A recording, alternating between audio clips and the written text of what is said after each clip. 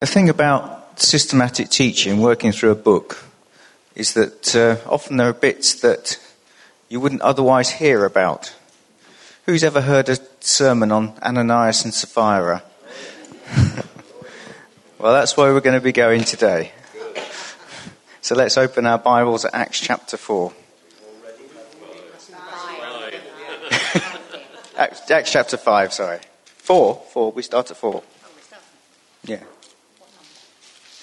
Acts chapter 4, verse 32, picking up from where we were last week. There's actually two halves to this reading today and two halves to this sermon. So we'll start at 4, verse 32. And the congregation of those who believed were of one heart and soul.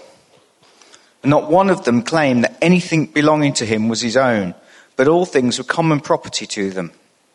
And with great power, the apostles giving testimony to the resurrection of the Lord Jesus, and abundant grace was upon them all. For there was not a needy person among them, for all who were owners of land or houses would sell them and bring the proceeds of the sales and lay them at the apostles' feet. And they would be distributed to each as any had need.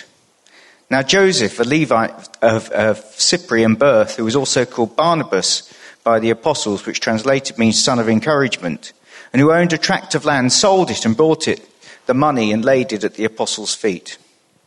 But a man named Ananias, with his wife Sapphira, sold a piece of property and kept back some of the price for himself and his wife, with his wife's full knowledge. And bringing a portion of it, he laid it at the apostles' feet. But Peter said, Ananias, why has Satan filled your heart to lie to the Holy Spirit and to keep back some of the price of that land?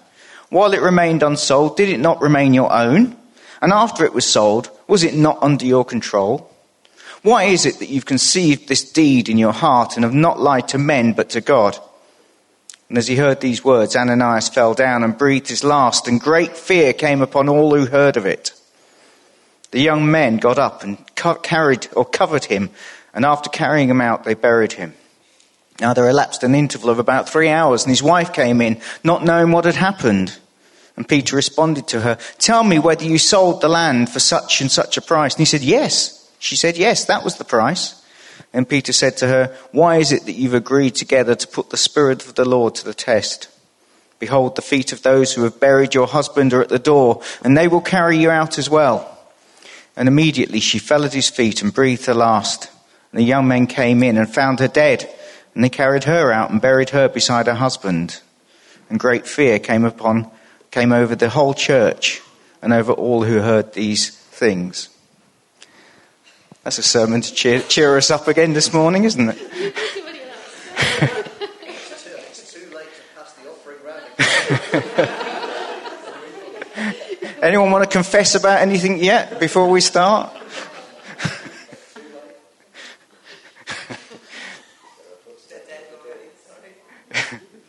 This passage falls into two contrasting halves. And in the first half, we see the unity of the community exemplified by Barnabas. In the second half, we see the falseness of Ananias and Sapphira, who brought fear to the community. And it seems to me that the church needs both of these elements. On the one hand, we need to be in harmony with one another. We need to be looking out for those in need amongst us.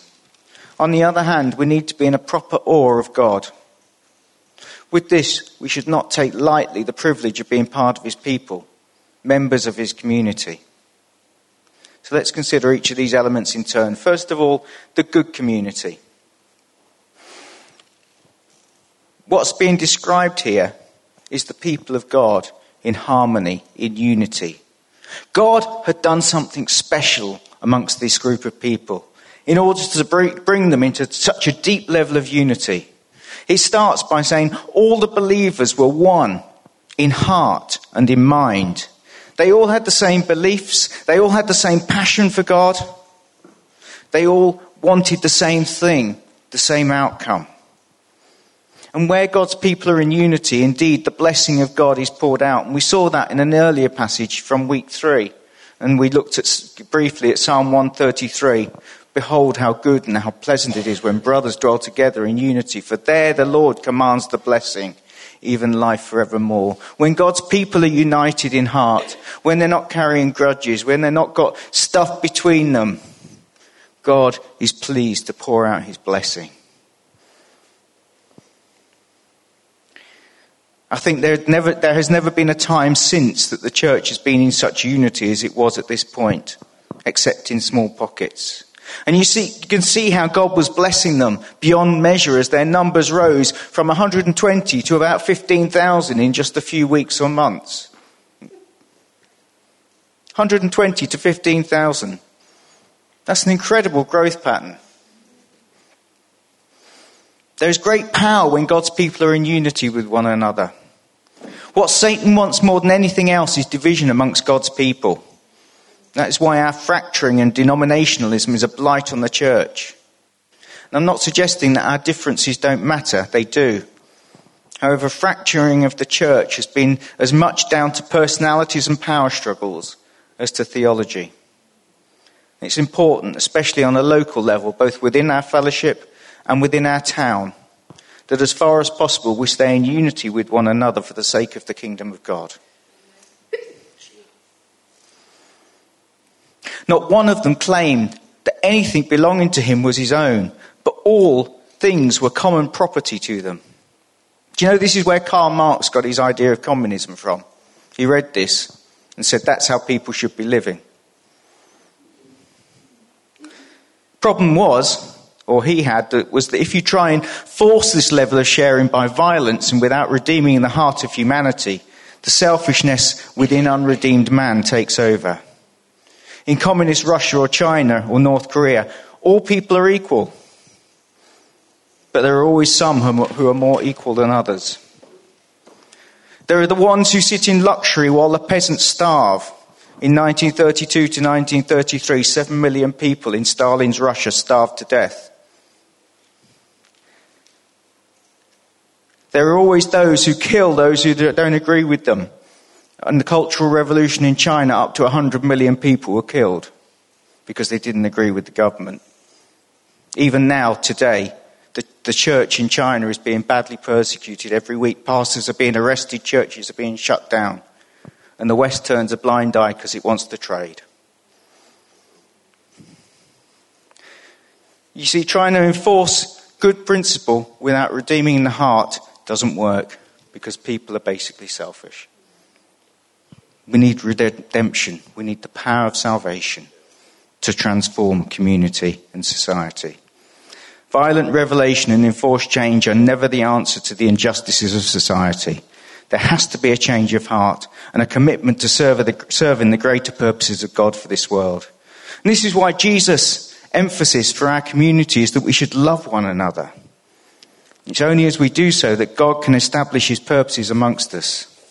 And this love in the early church was not just a warm, fuzzy feeling inside. It resulted in each person using their substance to help the needy amongst them. And it also had a consequence for the power of ministry and the witness experienced by the apostles. Verse 33. And with great power the apostles were giving testimony to the resurrection of the Lord Jesus, and abundant grace was upon them all.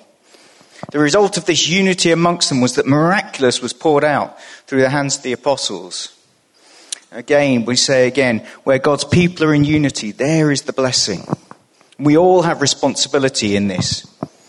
Where we are striving to establish a community that reflects the love, grace and power of God towards this world, so we will see the power of God poured out amongst us. If we're resentful, full of infighting, negative in our attitude towards one another, gossips, we should not be surprised if the power of God is not seen amongst us. It seems that unity and power have often gone together throughout history. And I could pick out many examples, but my memory, my historical memory just strayed to the Anabaptists who set out to seek to establish a society under God that was just and fair. And as they did so, and as they established it in unity, so the power of the Holy Spirit was poured out amongst them. And many of the things that we now associate with the charismatic movement, such as the glossolalia, healings and miracles, all these things were seen amongst the Anabaptists 400 years ago, because they were in unity with one another. God always moves powerfully throughout history where people are in unity. He may have done so through individuals, but they were normally members or leaders of such communities. And I cannot emphasize that message of unity. God's people are required to be in unity with one another. That's why Paul says in Ephesians chapter 4, preserve the unity of the Spirit through the bond of peace. In other words, stay at peace with one another. Yes, you can disagree. Yes, you might not be happy with everybody else, but actually they might not be happy with you. So we commit to staying in harmony and staying in unity and staying in peace with one another for the sake of the kingdom of God. Verse 34 to 35, for there was not a needy person amongst them, for all who were owners of land or houses would sell them and bring the proceeds of the sales and lay them at the apostles' feet, and they would be distributed to any as they had need. This way of being community draws on the Levitical law. Deuteronomy 15:4 says, however, there will be no poor among you, since the Lord will surely bless you in the land which the Lord your God has given you as an inheritance to possess. And Deuteronomy 15:11 says, for the poor will never cease to be in the land, therefore I command you, saying, you shall freely open your hand to your brother, to your needy and poor in your land. You see, back in the establishment of the Levitical law, the people of Israel were expected to look after their fellow Israelites in the land, particularly those who had fallen on hard times. And the early church, in recognizing that they were a new nation under God, took this requirement of the law and applied it to their own community. And they said, there's not going to be anyone needy amongst us either. So we have a description of how they did it. Individuals sold what they had in order to care for the needs of others. Of course, we now have the welfare system, which reputedly cares for the poorest amongst us. It struggles to do so for different reasons, which I won't get into. But that doesn't exempt any of us from taking action to help others within our community as the Spirit prompts us. And this brings us to Barnabas. He's the example here. In the early part of Acts, this man Barnabas keeps popping up, and wherever he does, it's to bless and encourage others. What do we know about him? Well, firstly, we're told that he was a Cypriot. Of course, Cyprus is an island off the coast of Lebanon, not too far removed from Israel. We know also he was a Jew, since at this time the church had not spread beyond the Jewish community of Jerusalem. But he was part of the diaspora, the scattered Jewish community that Paul made the initial focus of his ministry efforts later on. We're also told that he was a Levite. So like Paul, it's likely that he was well educated in the Jewish law. He may even have been from a priestly family. And he, like Paul, had probably been sent by his family to a university in Jerusalem to be educated. He was a man who knew the law. He was a man of substance. He was a man who knew his God. And he was a man who had come into an encounter through Jesus Christ and through the Spirit with the living God. And so out of that heart and all that God had brought him to, he brought that generosity of spirit towards the community. And of course, he's a Levite. And this is in contrast with the parable of the Good Samaritan, where we see the Levite passing by on the other side of the man in difficulty.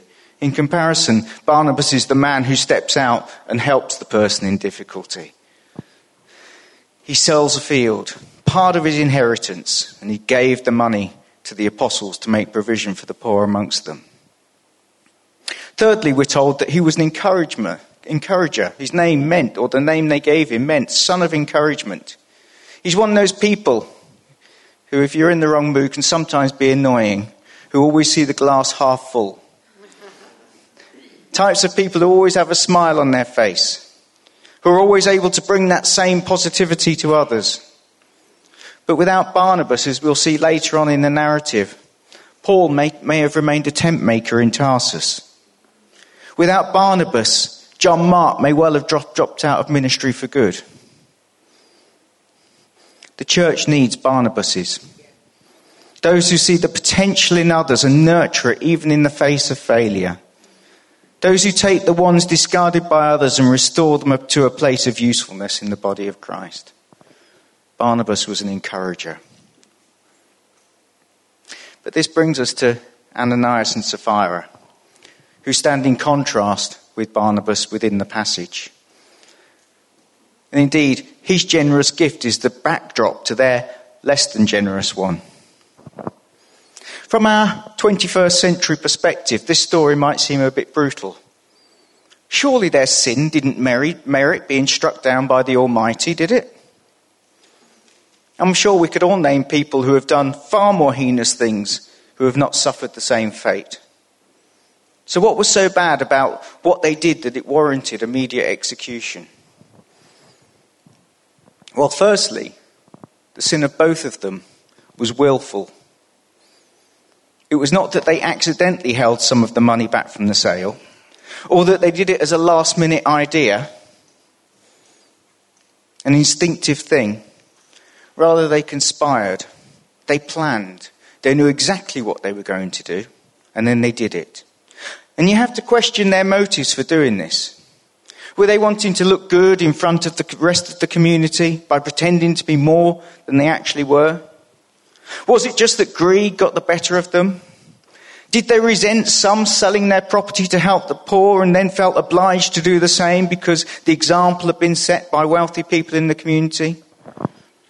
Whatever their motive, their sin was willful and deliberate. And whilst all sin is sin, willful and deliberate sin, pre-planned, flows out of something deeper within us. It's an indicator of an area of our life not submitted to God. It's also an indicator of rebellion, and that we know what's the right way to act, but we choose not to follow it. In the garden, Eve was deceived, but it was Adam who sinned willfully. And so it was his sin that brought death, guilt and shame into the world, because it was a deliberate act out of knowledge. So this couple bought most of the proceeds of the sale and laid them at the apostles' feet, just as Barnabas had done. Nobody would have been any the wiser had Peter not had a word of knowledge at that moment. And in cases like this, the word of knowledge is powerful. It's reported of Spurgeon that one day he was preaching and he looked up into the gallery and said, "Young man, the gloves you have in your pocket are not paid for." After the service, this young fellow came beseeching him not to say anything more about it. But the circumstances led to the man's conversion. The word of knowledge can be powerful. And just as it can be powerful in exposing sin, so it can be powerful in bringing people to faith. The word given to Peter did not just reveal the fact of the sin of this couple, but also the source. It says they'd been tempted by Satan. And this is the first appearance of Satan, the first acknowledgement of him in the book of Acts. And his aim, of course, is to disrupt this community that was in harmony. And it always is. Satan doesn't like it when God's people are united, because it's a threat to his kingdom. And the exposure of this satanic source meant that the secret sin that had threatened to disrupt the community was dealt with.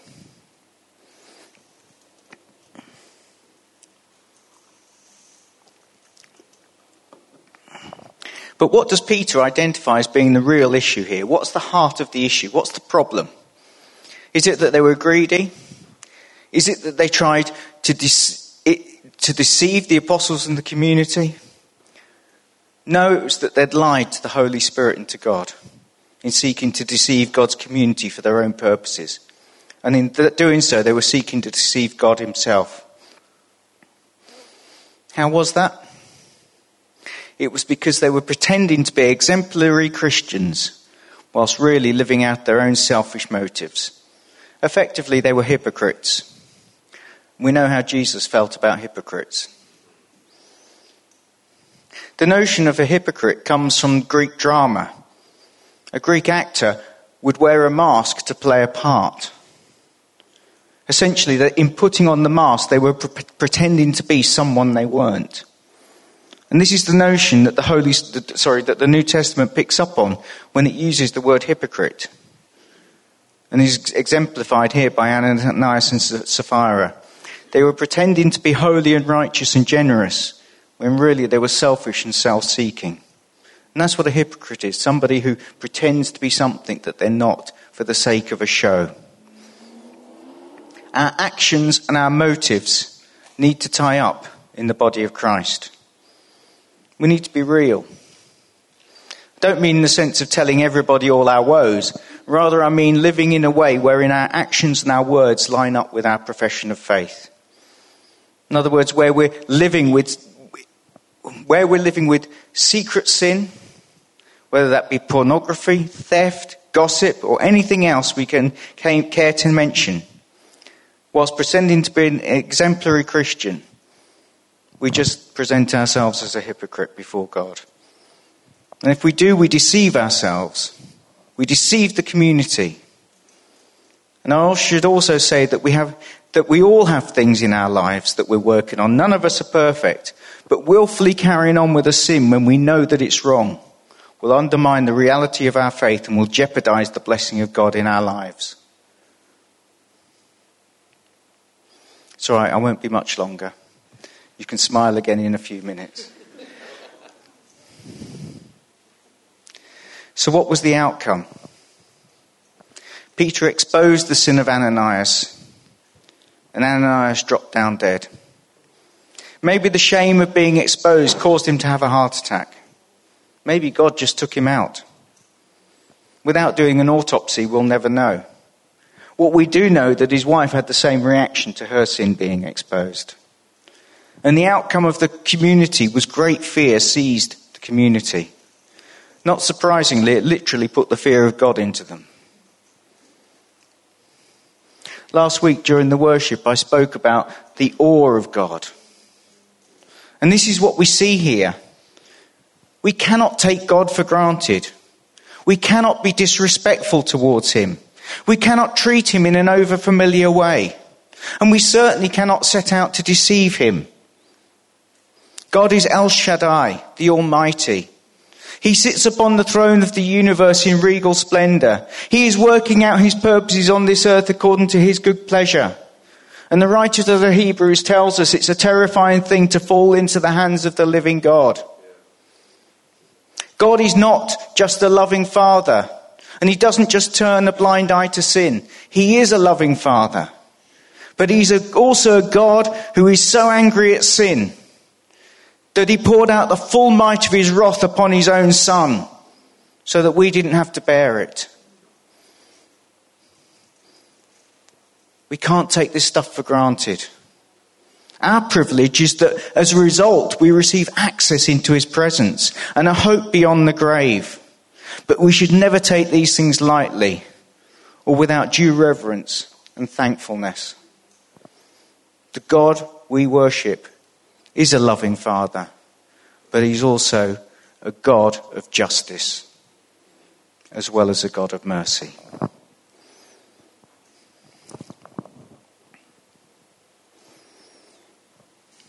So what have we learned this morning? Firstly, that we're called to be generous within the community of God's people, to support the needs of others. Secondly, where there is unity and harmony, the power of God is seen and the blessing of God is poured out. Thirdly, taking the example of Barnabas, we can all be an encouragement to one another in the body of Christ. Lastly, heed also the example of Ananias and Sapphira and their hypocrisy. We need to treat both the body of Christ and the Lord himself with respect. Amen. Let's pray. Father, I pray that you will teach us through your truth, through the truth of your word. You'll help us, Lord God, to have a right respect to your holiness and to your almighty power, but also to your graciousness in reaching out your hand and drawing us to yourself. And I pray, Lord God, that as we seek your face, as we seek to live in harmony and unity with one another, we might see your power poured out amongst us, not for our own sakes, but for the sake of your kingdom and for the sake of the world. Amen.